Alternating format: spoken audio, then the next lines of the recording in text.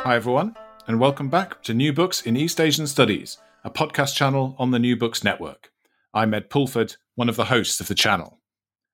On the podcast today, we have Gina Tam, who's Assistant Professor of History at Trinity University, and she'll be talking about her new book, Dialect and Nationalism in China, 1860 to 1960, which was published this year, 2020, by Cambridge University Press. On first glance, the idea that people in China speak something called Chinese seems as natural as the notion that in France they speak French, in Kazakhstan, Kazakh, or in Japan, Japanese. But it doesn't take much more than a first glance to realize that there's nothing especially natural about any of these situations, and perhaps least of all in China, which covers a land area the size of a continent, encompassing dozens of different language families and groups. How, therefore, did the idea of some kind of unified, standard, or common Chinese language come about? And what did the Beijing-rooted language we today, at least in English, call Mandarin, become that standard? What of all the many other dialects and linguistic varieties, some like Cantonese, quite well known, others less so, which have just as much of a claim to be Chinese as Mandarin does? What decisions are behind choices of what kind of language should be used to educate a nation, write a novel, organize a socialist revolution, perform an opera, or indeed attack foreigners in rap tracks? Such questions and many others are those answered in Gina Tam's engrossing Dialect and Nationalism in China, which takes us through a pivotal century and indeed beyond of linguistic affairs in the country, exploring the relationship between ideas of language and nation, the ups and downs of standardization projects, arguments for and against valuing different varieties of Chinese, known as Fangyan, and many other topics. Moving smoothly from the late imperial period up to the Maoist 60s and indeed beyond, this book fills in countless gaps in our understanding of what Chinese language, and indeed Chinese identity at large, has been understood to be over the past century and a half. But the author is here to tell us all about this, so I'll say, Gina Tam, welcome to the podcast. Thank you so much for having me on. I'm really delighted to discuss my book with you. Thank you. Well, I think I am equally delighted to talk about it, and our listeners will be also very delighted to hear about it. But before we do hear about it, I'll begin by asking you something about your background and how you came to be interested in questions of language and China, and indeed anything else that you're interested in. Absolutely. So I think that what sort of drives my interest broadly, and then we'll get into how I got there, is the construction of what it means to be X, of collective identities, and all of the parts of life that shape and inform the way we see ourselves in a collective, and the diversity and texture and conflict inherent in defining what it means to be Chinese, in defining what it means to be American, to be a woman, and all of these different kinds of ways that we define ourselves. And I actually became interested in the question of nationalism quite early on for two reasons in my undergraduate education. So I went to college at the Indiana University of Pennsylvania, and in sort of taking a modern China class, my undergraduate advisor gave me a book on nationalism in China, right? And essentially it focused on how the state sort of picks and chooses symbols to define what it means to be Chinese and part of the Chinese nation, and then promulgate it in sort of a standardized way.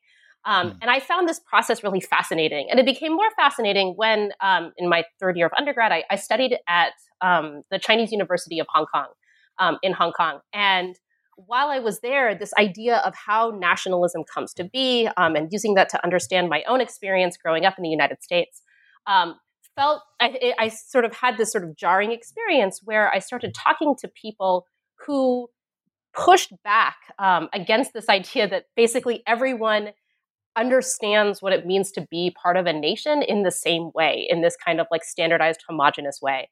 And then after I graduated undergrad, I went to China and realized just how much my understanding of Chinese nationalism was just not what I expected it to be. Right. And language was the most obvious way that this happened. And so when I was, before I lived in China after I graduated undergrad, I just had this idea of, I'm like, the way that you create a nation is you create these symbols and you standardize them and you promulgate them. And this includes language, like the Chinese language I was learning in classes, Mandarin. And then I get to China and I lived in Shanghai, and I spent time in Guangzhou. And in these cities, just the sounds of the streets were not Mandarin. And it was that disconnect that I think drove me to this project. I see. And so this was a doctoral project that you did after those kind of more direct experiences? Yes. So after I lived in China, I started a doctoral program at Stanford University. And I was always going to sort of study the creation of nationalism and sort of ask these difficult questions of like, why are our histories of nationalism so often focused on standardization when that doesn't seem to be the case, or it doesn't seem to sort of capture what nationalism is on the ground today. And then language seemed like a great way to get at that question. And so that's what I wrote my dissertation on, and that was then edited into this book. Right. Great. And I just wonder, I mean, you mentioned there studying Mandarin, and we'll get into the kind of some of the definitional questions and yes. I guess some other examples of what non-Mandarin Chineses are. But out of interest, have you personally studied these various other varieties? If you spent time in Shanghai, did you study Shanghainese or Cantonese in Guangzhou or others? So I've spent some time studying Cantonese, but I have to admit that my spoken Cantonese is quite poor. It's hard to pick up another language. So I took like 2 years of Cantonese. And then what I focused primarily on for my research, like as I was studying Cantonese, was making sure I was able to read it. And so I think I can understand bits and pieces of Cantonese, but my focus was on being able to read these written sources. Same with Shanghainese. Like I sort of focused on being able to read sources that were written in these other Fangyan. But my spoken language, like I would not like comfortably say that I have like a solid ability to research in spoken Cantonese or other Fangyan. Right. And I think the question over the possible divergences or relationships between written and spoken language are also pretty central to this entire study, which I think is one of the most compelling aspects of it. Absolutely. And saying that, I think we should get into it and actually discuss how you approach these various Fangyan, as we've mentioned already, the term, and other things that we might label linguistic varieties or languages in China.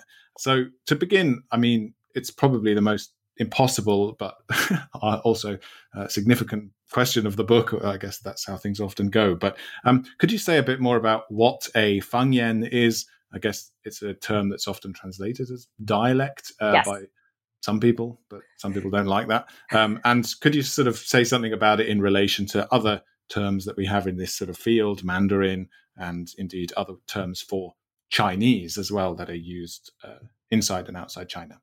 Yes. So my book is called Dialected Nationalism in China. But what really it is a history of discourse surrounding the Chinese term Fangyan. And when we break down the term Fangyan, right, Fang and Yan, we like it.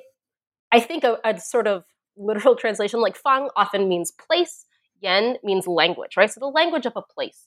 And this term has a long history of describing like local languages in China. I mean, as far back, like millennia ago, right? There were works that studied how people said different sort of basic vocabulary in different regions of what today we call China. But this term has a really, really long history, but it has not always had the connotations that are associated with the English word dialect. For instance, when we say dialect, we often sort of imply a certain amount of subordination, right? Like a dialect is a dialect of something, right? Another connotation of the word dialect is that it is mutually intelligible, right? So different dialects and whatever language these dialects branch off of are mutually intelligible. And these connotations have not always applied or don't apply really to the term Fangyan. And because they don't apply today, for instance, we already talked about Cantonese and Shanghainese, like these are not mutually intelligible. A lot of linguists have pushed back against translating this term Fangyan as dialect, saying that this is a term that is being used, an English translation that's being used to describe something that doesn't match that English, the definition of that English term. So my book doesn't take a stand on what counts as a Fangyan, what counts as a dialect, because Fangyan is such a big catch-all term that can describe a lot of other things that I think linguists would agree do count as dialects. Rather, I'm sort of fascinated in how the term Fangyan in the late 19th and early 20th century started to have these connotations or started to be thought of as dialects, right? How did the Fangyan as a constructed category shift in the early 20th century, late 19th and early 20th century? So when I say constructed category, what does that mean? It means sort of understanding how these boundaries change. And in part, that is a history of translation, right? So there is essentially sort of like a history to pairing the word Fangyan to the word dialect, and bringing with it all of those connotations. And that history is in part a history of Chinese linguists beginning to study in the United States and Europe, as well as translating texts from European and American linguists who imagined these local languages and called them dialects, right?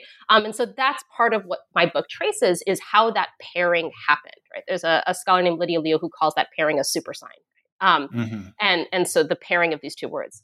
In addition to sort of me challenging the idea that Fangyan have always had these connotations of dialect, or that Fangyan have always been sort of branches of a language and that that's not sort of a new construction of the 20th century, it's also a history of where we start to think of there being a Chinese language in the first place.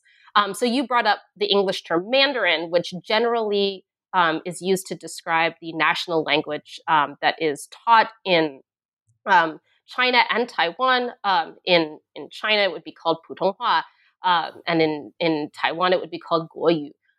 Which we can sort of break these down too, right? So Putonghua is like literally like the common tongue, whereas Guoyu is the national language, right? Like the language of the nation.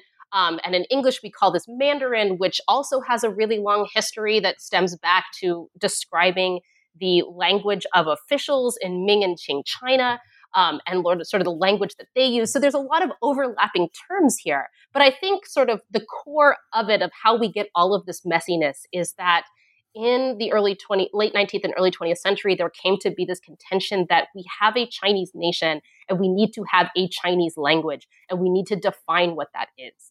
And so I think that is how, that is part of the history of how we end up framing Fangyan as dialects, because it helps to support this idea that there is a Chinese language and all of these other things are something else.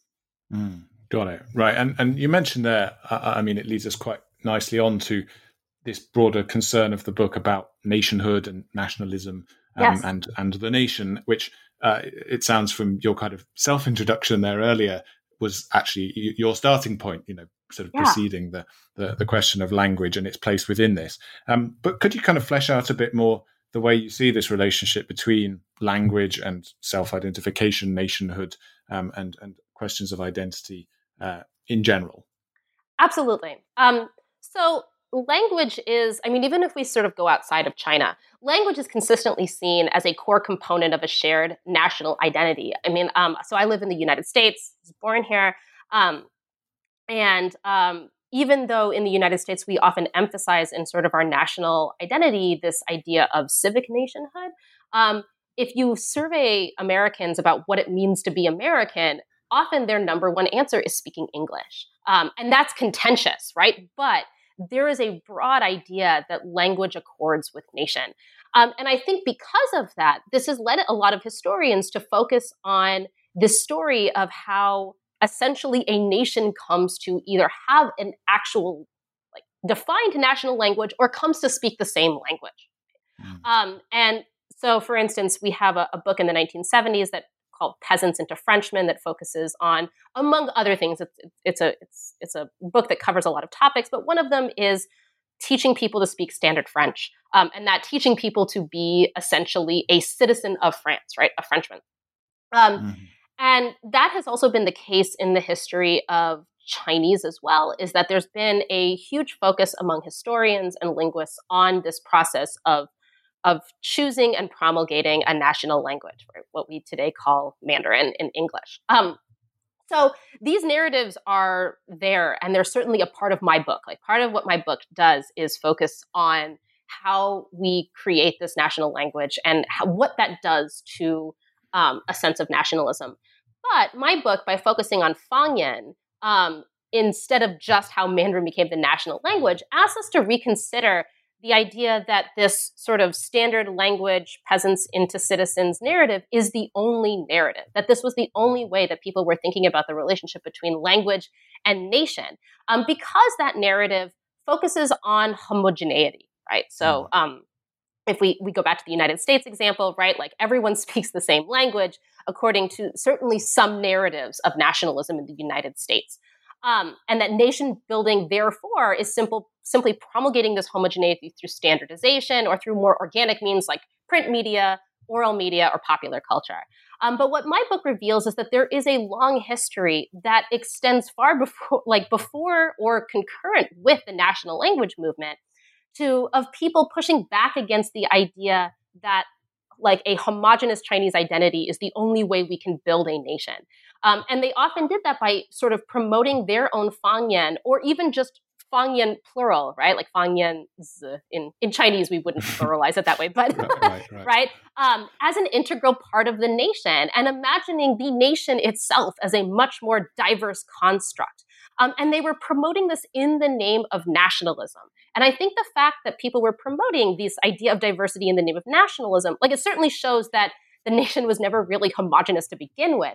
But I'd argue it goes beyond that. I think that it shows that to create a nation, it never really required this standardization.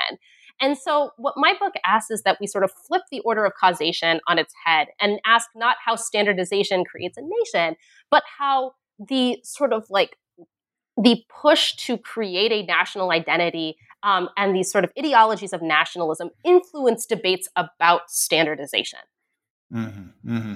And I guess, I mean, the idea that, the Chinese case, that would entail building a great deal of complexity into the system, at least along the way, into the idea of the nation makes a lot of sense given the scope of what, just the size and the internal diversity of this thing that is referred to as China. Yes. I mean, this kind of big land empire that, turned into a nation state. So I guess within that, though, you have also subdivisions and different groups attributed different national identities and indeed different linguistic identities.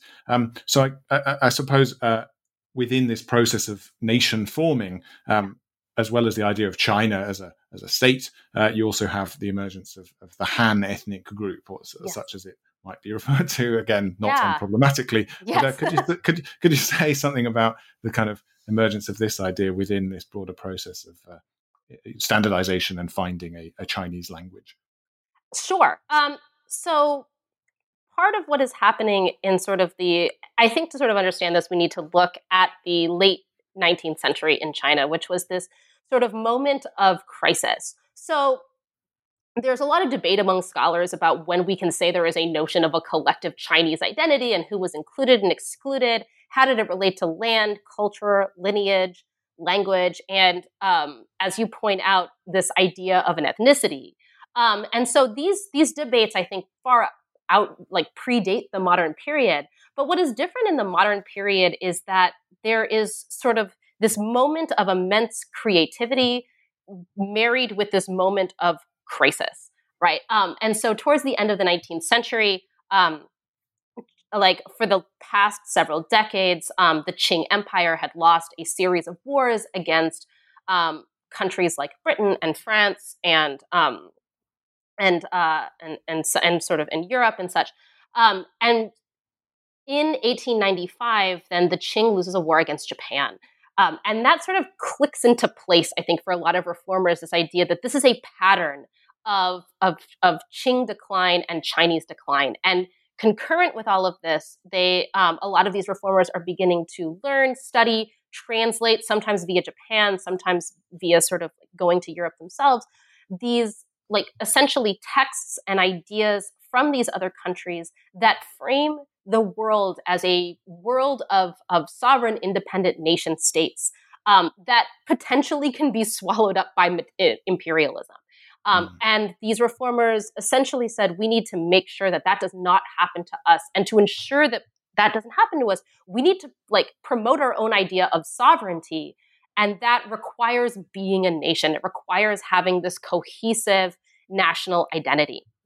And so you had brought up sort of Han-ness, right? So Han is often framed as China's largest ethnic group, right? So China claims to have 56 ethnic groups, and the largest is the Han. Which, again, we get into this really messy problem of translation because we often translate Han as Chinese in English, in sort of an ethnic way, not in a national citizenship way.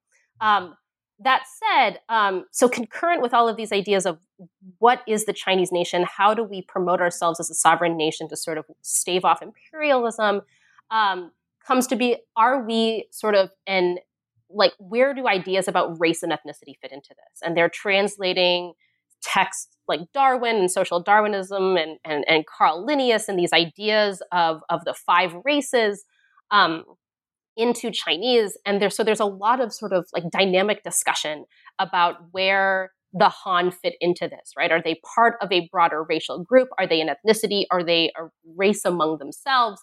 And there's, again, sort of a bunch of overlapping terms, but it comes from this idea of this broader question of how do we define the Chinese nation? Are we multi-ethnic? Are we not multi-ethnic? Are we a Han nation or are we not? The way, to me, so to sort of sum up this really messy history here, the way that this relates to language is that in thinking about what this Chinese language has to be, right? You have people who are arguing that there can be sort of a lot of ways to understand what it means to be Chinese linguistically, but these people often drew a very sharp line between sort of like a Chinese language being all of these Han, Fangyan, and then being like Tibetan and Manchu and these other languages that they believe belong to other ethnicities. And so to some extent, this is especially true in the south of China, where Fangyan tend to be much less mutually intelligible, both with one another and with Mandarin, which is based in the language of Beijing, where people will say our Fangyan is just as Chinese, if not more Chinese, or representative of Chineseness than the languages spoken in the north, because we are essentially more distinct and more pure than the northern languages in relation to other ethnicities, right? So there's sort of like an ethnic purity argument that goes into this for making the claim that Fangyan need to be all considered part of this Chinese identity because they encompass this sort of ethno-racial understanding of what it means to be Chinese. Right. And I guess, it can be a claim to either, the ethnic identification or simply to being able to represent the state too, I guess, once the state has kind of taken shape out of that ethnic identification. A friend of mine told me about visiting Barcelona. He's Puerto Rican, and he asked a bookshop seller there in Barcelona whether she had any books like en Español, and she corrected him. She said, "Well, you shouldn't say Español because Catalan, which is what lots of this bookshop specialized in, is Spanish." But it's, but there's Castellano, which is a separate Spanish, but we're both Spanish. Kind of, yes. I think even well outside the Chinese context, in much smaller places, much smaller land areas, you have similar kind of claims going on to identification of that sort. I was going to say that's a beautiful metaphor. Like that's a beautiful analogy. I think that works really well. I guess the other thing that probably should be addressed, given that it's not sort of it's pretty difficult to avoid when I think talking about Chinese at large, and it's also been a key point of discussion within China and questions of language, is the writing system, which does, I guess, often get labeled as the thing that sort of overlays all of these different ways of pronouncing Chinese or saying Chinese things, but is the thing that unifies the nation or the people or the country or whatever you would say at the different points in time. So could you say something about this relationship between the spoken and the written language in terms of the debates that you're discussing? And as a sort of perhaps speculative side question, how do we study the history of spoken language and Fangyan and varieties when we're dealing with a writing system that, perhaps less obviously than alphabetic systems, does not quite represent orality or phonetic components in writing? Great question. So first, I think when we talk about the writing system, we should probably break it down into two different parts of the writing system that were undergoing these same debates in the late 19th and early 20th century that was happening with the sort of the question of what an oral Chinese language looks like, which is what does our written language look like? And the first part of that is script, right? Generally speaking, we call the writing system of Chinese characters, and sometimes they're called logographic. Late 19th century European missionaries would someone call them hieroglyphics, which is not really what they are. Most of them sort of are semantophonetic compound characters that do offer sort of an indication of pronunciation, but not exact values. So it's not a purely phonetic script, right? At the same time, there was criticism both from Europeans and then eventually also from Chinese reformers themselves about the practicality of this script. That essentially the argument is that these scripts are hard to learn, right? Unlike the, say, Roman alphabet, which has a couple dozen characters in it, Chinese characters number in the thousands, if not tens of thousands, and that it just takes a long time to learn those, right? The sort of second part of this is like essentially the style and grammar of writing. And so the way that the style and grammar of writing before the 20th century is often called classical Chinese, which is, again, one of these very difficult to define catch-all terms. But because we're talking about the style and the way people have written for a couple thousand years. And so it's hard to say that there is a very distinct standardizable classical grammar, but essentially it is generally seen as a written language, right? It often relies upon knowledge and references from older texts, right, that get reproduced in the text. Often, or not often, doesn't really have punctuation, and most importantly, does not mirror the way people speak, right? And so Europeans often compared it to Latin, which is its own sort of problematic its own sort of problematic analogy, but I think that's sort of a good way to think about what this is. So in the late 19th and early 20th century, you have sort of criticisms coming at Chinese reformers in a bunch of different directions about why they keep, right, essentially why their sovereignty and why their national survival is in question. And one of them is this idea that their language in all of its components is sort of backwards. And that they don't have a standardized, unified oral language, unlike European countries, which essentially hurts their national development. They have this script that some say is very difficult to learn, that hurts their national development, and they don't write like they speak, which means that their written language is sort of elitist and mired in the past. And so all of these sort of debates are happening concurrently. And one of the episodes I get into in my book is this conference to define standardize the oral language. And one of the reasons they had that as one of their first conferences is because these other questions about script and style were so controversial that they thought that oral language would be less controversial. And it still was. But these are difficult questions to ask because essentially you're asking sort of what is the relationship between collective identity, language, and history? Like philosophical texts, what do you lose if you sort of throw a lot of these things out? What do you lose if you if there's no sort of like evolution? And so that is sort of happening at the same time. I think that answers your question. Right. Yeah. No. That makes lots of sense, and I think leads us on quite well to getting into the actual chapters in which you follow broadly chronologically the moves from the late Qing period up to the 60s, and as I say, indeed, even after that in the epilogue. So having kind of looked a little bit there at classical Chinese and I guess so-called classical Chinese. Yes. Actually, that sounds like a very negative way of putting it. But anyway, the thing that is called classical Chinese, yes, and the imperial era. Could you sort of say something about the way that treatment and approach to language that I guess persisted up to into the Qing era changed with this collision with ideas coming from Europe, both in the sort of early modern and then ultimately, I guess, what is more important to you, the modern period? How did the impact of outside ideas from Europe in particular change what language was thought to be in China?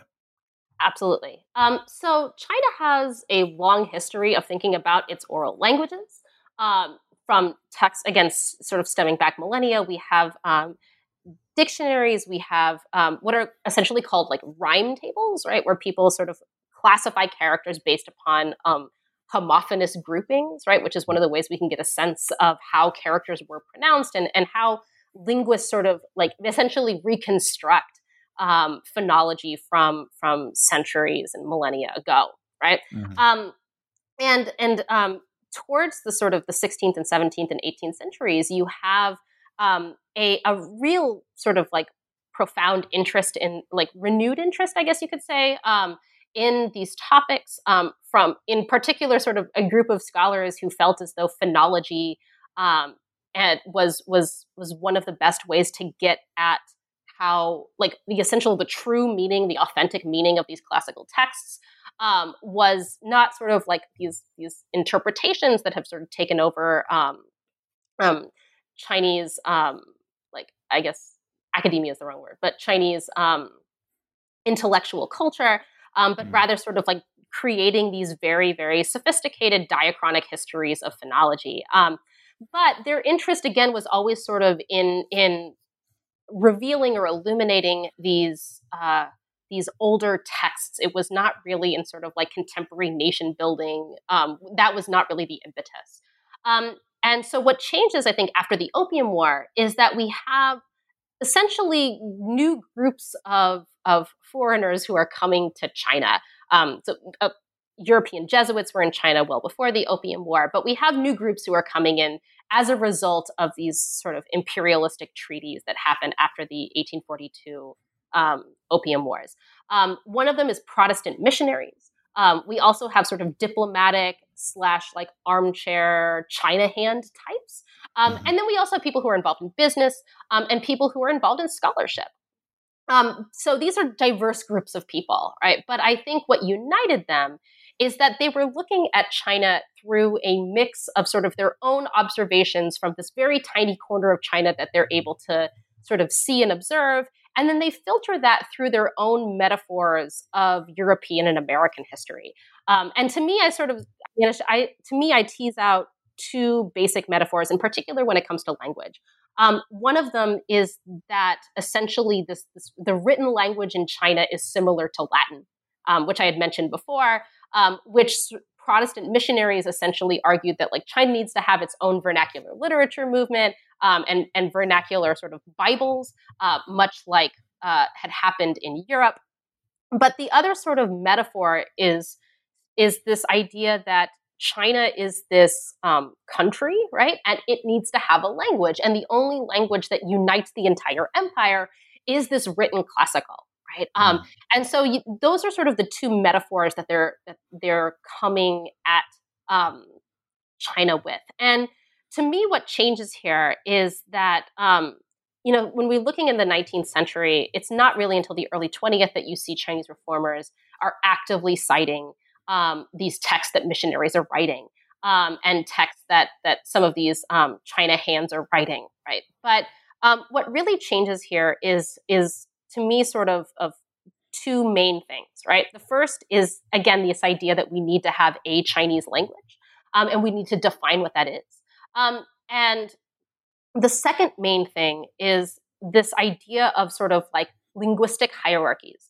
So one of the sort of, I guess you could say, intellectual frameworks that is defining the way that Europeans are looking at languages is comparative linguistics. That is sort of a big, huge, diverse field, but generally tends to see languages as existing in a hierarchical taxonomy. So there's like the Indo-European language family, and then off of that, you have language groups that branch off, and then languages, and then branching off of languages are dialects. So if you imagine sort of like a biological taxonomy with sort of the lines coming off of it like a tree, that is essentially how languages were imagined.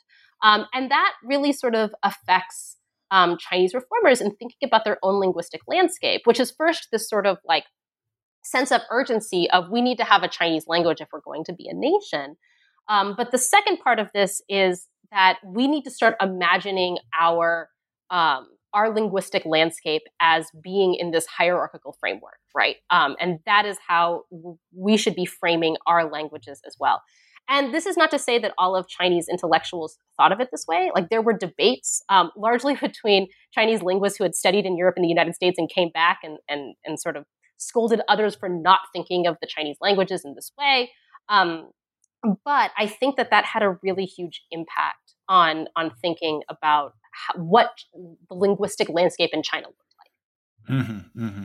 I think, I mean, it's a very tempting and seemingly productive comparison, that broader idea of Europe as a space and China as a space in terms of thinking about, I guess, these sort of broader supra languages that have been embedded in religion and other kinds of tradition like Latin and classical Chinese, and then what vernacular offshoots have come from them. But I suppose if you follow that logic on, and if you think of Chinese as one thing, then in a sense you end up having to think that what they speak in Brazil or Puerto Rico or indeed anywhere in I don't know, West Africa, where they speak Spanish, or France, or anywhere else, they're still speaking Latin in those places. Right. So there's really sort of confusing disparate metaphors here, and made more confusing by, as you pointed out, the fact that the script is, I mean, again, it's not entirely divorced from phonetics, but it is more flexible in terms of how you can sort of pronounce different characters than a solely phonetic script would be, right? And so there is that inherent unity there that makes that metaphor sort of break down a little bit. But yeah, you're absolutely right. Like we're sort of essentially trying to reframe this in terms and by reinventing metaphors that are being sort of lobbed at China at this time. Right. And I guess the biggest metaphor of all, arguably, or the sort of container for every other metaphor, is the state and the creation of a republic, which I think is itself, I guess, along with a whole pile of other terminology that came from Japanese into Chinese, and having come originally from sort of that European collision going on in Japan, forming the state and choosing a language for it is the kind of next task once that's been decided. So you chart how Beijing ends up, or sort of Beijing language ends up becoming the quote unquote winning Fangyan, and I think looked at, you mentioned this kind of comparison with France and Parisian French, or Britain hasn't quite had the same extent of standardization drives, I suppose, but sort of broadly southeastern London style English is also the kind of, I guess, prestige variant or whatever. So it can seem somehow natural that a capital city's language ends up being the dominant one, but that's far from the case, as you say. So what was the sort of process by which Beijing Chinese became the standard? So this was actually one of the most interesting and surprising parts of researching this book. So when I started researching this book, I had been told the story of how the language of Beijing became the national language a bunch of times. And again, as sort of I mentioned in my biography, I spent a lot of time in the south of China. And I would often be told essentially that there was a vote to choose to just sort of like pluck a Fangyan to serve as the national language, and that sort of various southern ones, Cantonese loves to sort of say, Cantonese speakers love to say, we lost by like 2 votes or we lost by 3 votes, right? But the idea, whether or not these sort of stories are true, is that they operate within this framework that the question for national language reformers was always, which Fangyan do we choose, right? Which language do we choose? And that battles over the national languages, even though they were contentious, reformers were always operating under the assumption that they were just going to pluck an existing Fangyan and make it the national language.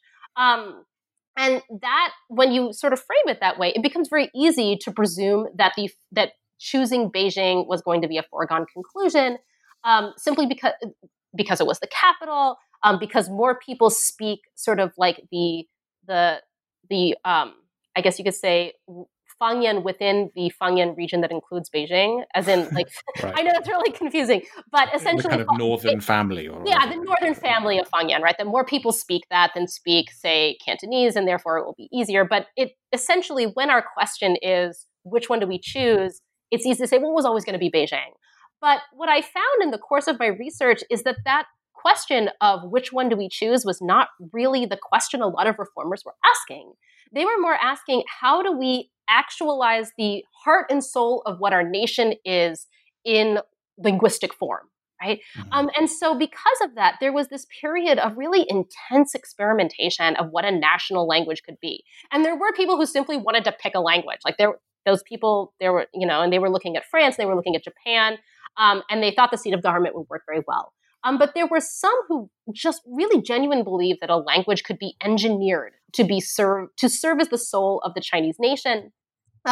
Some of this came from sort of a belief that there was a unified Han language that existed, millennia ago, and that like Fangyan essentially, like at their core, were connected to that historic language, and that is what that recreation of that essentially should be like the goal of being the national language. There were some really sort of like experimental types who thought that a language could be engineered to be really efficient, that essentially you could sort of take all the Fangyan together and make a language that was as scientifically similar to all of them as was possible, and therefore was easy for everyone to learn, right? I wonder, could you just say a little bit more about that? I found that section particularly fascinating. You talk about this linguist Yuanren Chao, Yes. who I guess later ended up at Berkeley, but especially around sort of creating a language that had, I think he was talking about the maximum number of distinctions, Yes. which, I think it's quite an interesting thing that certainly I remember I sort of stumbled upon when looking at different dialects, but kind of instances where you can see that there are languages that within China or Fangyan that distinguish between a lot more different kinds of sounds than Mandarin does.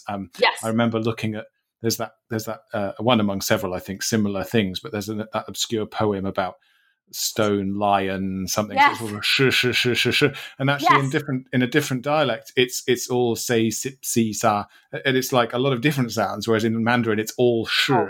Yes. So could you just say something a little more about what this distinction idea was, or what Yuanren Chao's special sort of focus was? So what's funny is that poem was written by Yuanren Chao. Okay. I didn't know. So there it is. Yeah. And so Yuanren Chao, or Zhao Yuanren is how we would say his name in Mandarin, right? But he published under Yuanren Chao.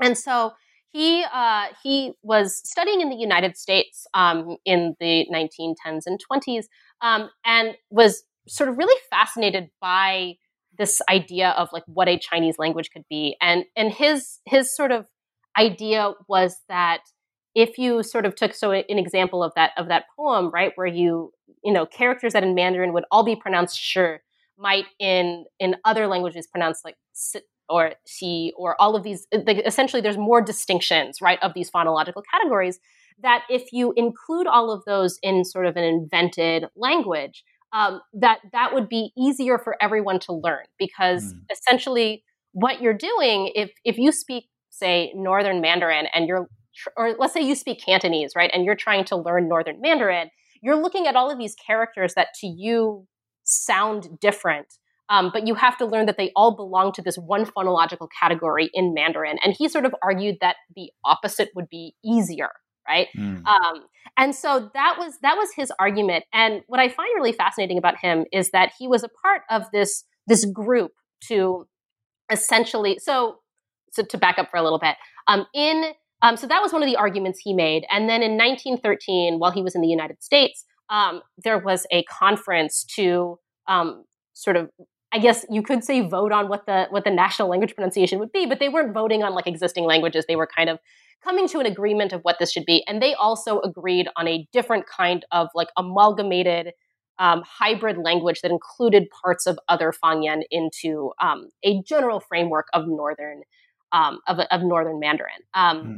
And so once that happened, Zhao Yuanren sort of made a recording of it to teach it. And then he went back to China in the 1920s and sort of became very close with a lot of these men who were working on making this as teachable as possible, right? And then eventually he just sort of very quietly, he said in sort of private or letters to friends and family that he's like, I just don't think this is going to work. I like it's, and later on he would say, how are you going to promulgate or sort of like teach a national language to someone or to 600 million speakers when I'm the only speaker, right? When there's just this phonograph recording, like that's just not practical. But what I also find fascinating is that in his oral history, he gets asked about this, and the questioners sort of basically say, like, why did you think this was going to work? And he did defend it, right? So I think he always felt, I can't ask him, right? He passed away in the 80s, but I always think that there was this dream that this was possible. And it just sort of fell apart because, his defense was, well, hey, like Beijing, or not Beijing, opera stars have been learning other sort of variants of Chinese for a long time in Chinese history. Like, this is nothing new for us. People travel from one province to the other. You pick up the sort of local language. Like, there's nothing new here.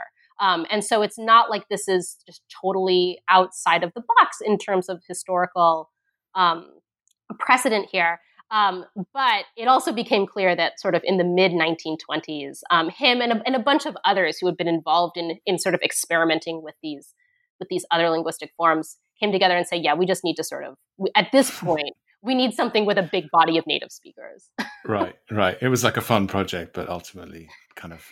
Yeah. So. And again, I do think people honestly believed in it. It's just that it's, but that, the sort of written language, or there's also sort of one other sort of fascinating document that I found between Zhao Yanren and a Swedish linguist who basically said, like, look, you need to, like, if you don't do this now, if like the likes of you do not just sort of be practical about this, then it's going to be much worse down the line.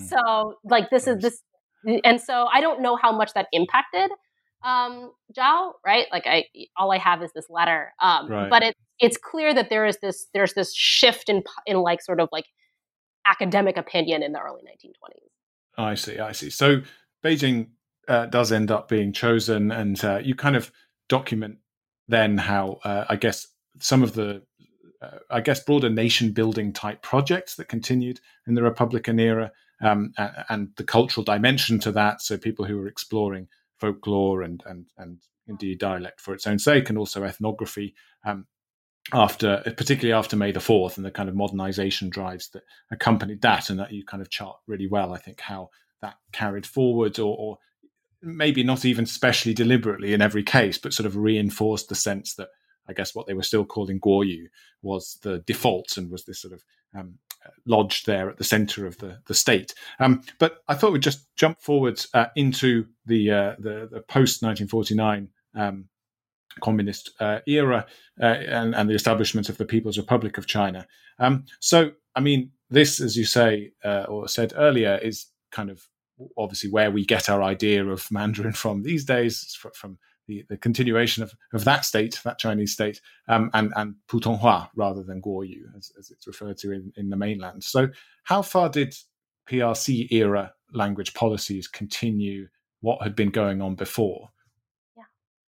So I think the actual policies have a lot of parallels, right? So one of the things that I don't cover in the book, but is the subject of a lot of interest of a lot of people, is how the Chinese Communist Party, or the CCP, simplify Chinese characters, right? And that has precedent that goes back before 1949.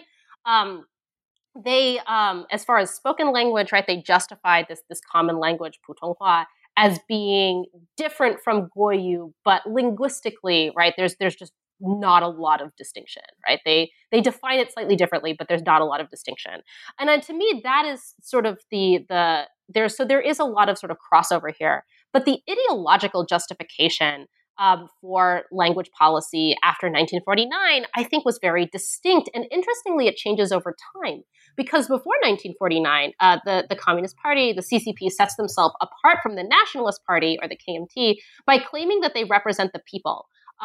like the general people, right? In sort of like thinking about this in communist terms, right? And they criticized the KMT for this like homogenizing force of the national language policy because it was elitist, right?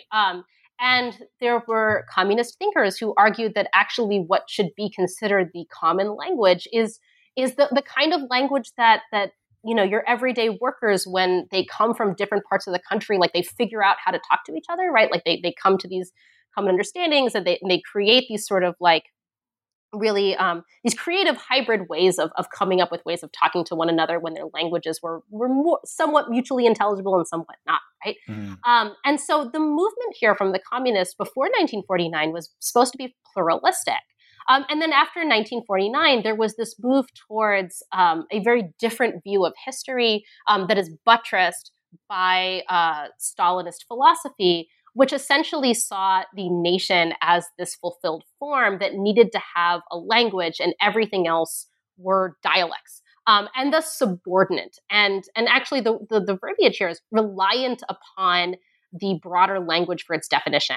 And linguists sort of put this as like dialects or fangyan are dependent upon Hanyu, which is the word they use for like the broad Chinese language. But Putonghua is the language, the common language of the Han, right? And so even if you don't have to come right out and say that like fangyan are branches of Putonghua, which if you ask, people would say, no, they're not, right? There is this ideological justification that this has to be something above everything else. Right? And I will say that even though there is this move among many, and policymakers and language reformers in particular, towards this more hierarchical model, there were others that maintained that a communist state, a communist country needed to be more pluralistic, right? And that pushed for this more pluralistic view of what nationalism under communism should look like. Yeah, I think I found that really fascinating kind of tension that you explore there between the idea that the language that actual people speak, obviously, in some respects, reflects more accurately, the will of the people that was supposed to be being served, right, in that serve the people dictum of Mao's. And yet also there's a drive there towards standardization and the need for people actually to be able to speak to one another. I kind of reminded actually of the last interview I did with Brian DeMar about the land reform campaigns that kind of changed property relations in the countryside and things. And again, there, the ideas and the kind of impetus for this was supposed to come from below. And the process that he charts quite well there is that the kind of people got impatient with it and just sort of said, okay, we're just going to put this thing, we're going to have a model, and we're going to just sort of end up impressing our will on everybody, and those pluralistic dreams shriveled somewhat. But I think it's really wonderful the way that you kind of tease out both sides of that sort of tension. And I should say too that as we move into the last couple of chapters of the book, you include more material that you've gathered from interviews and kind of supplementing the kind of archival work earlier on. That really brings it to life too.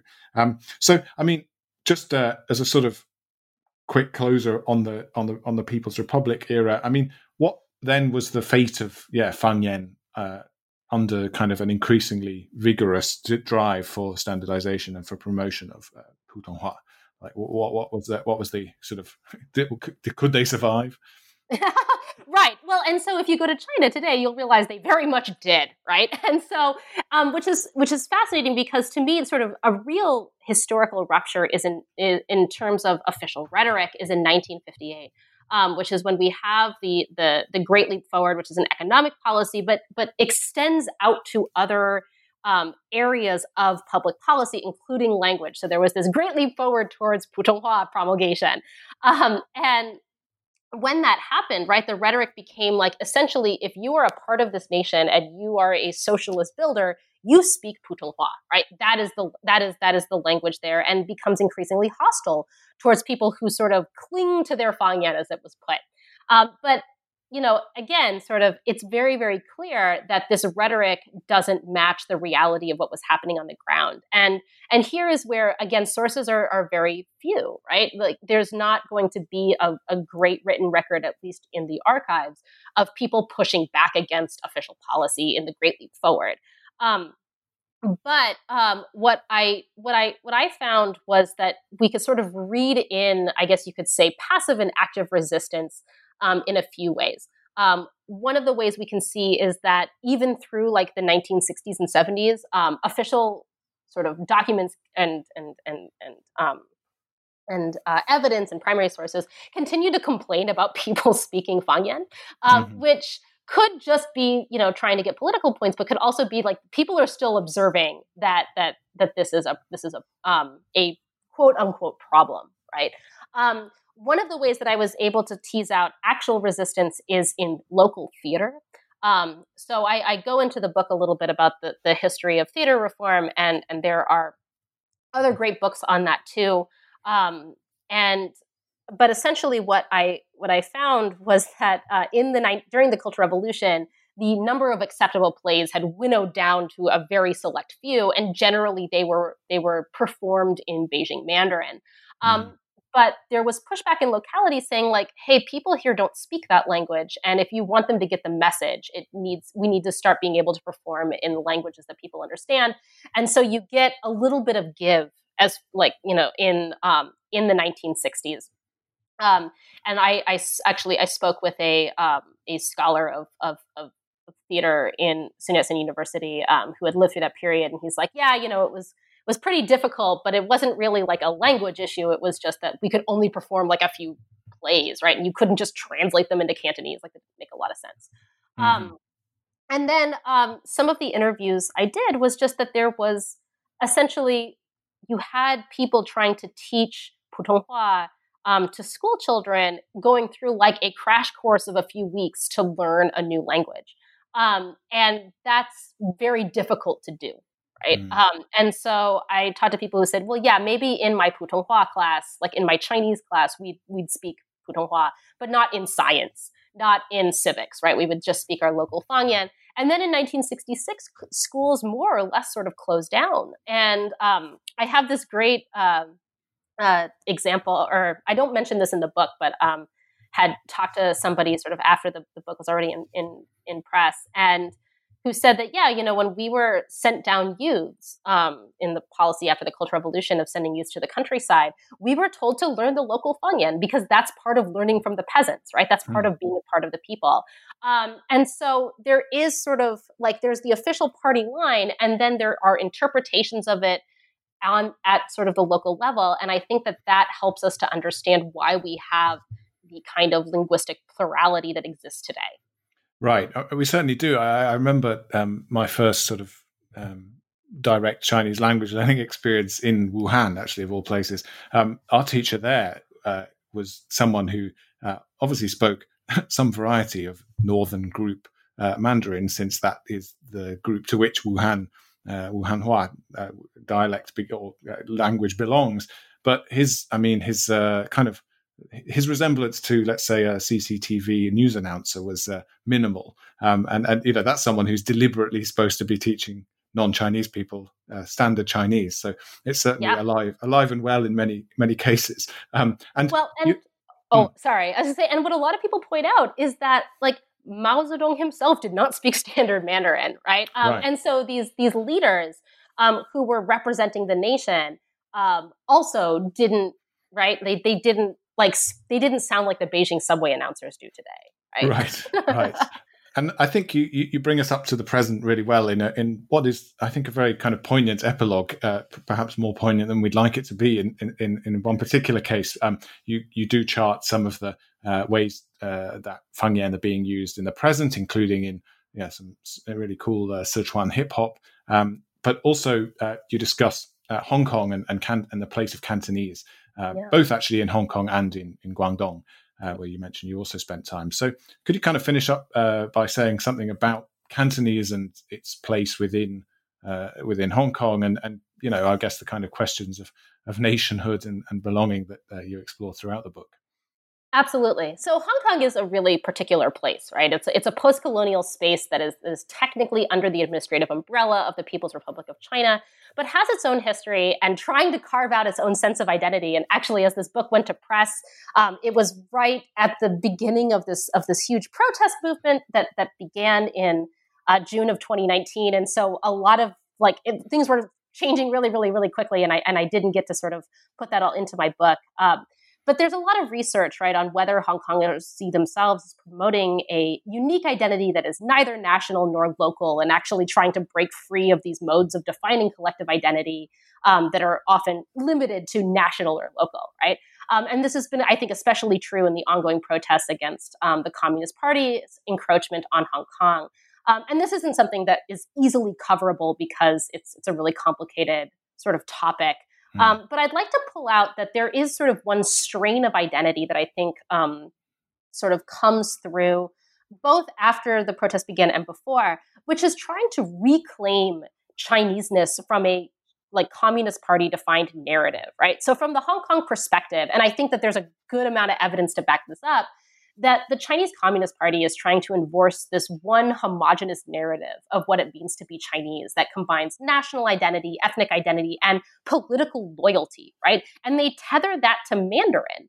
And since a lot of Hong Kongers certainly reject that latter part, the political loyalty, they're often seeking to reclaim the former. And that often comes out in Cantonese, right? With this idea that Cantonese is more Chinese than Mandarin, right? That it has a longer history. It has a closer link to sort of historical texts.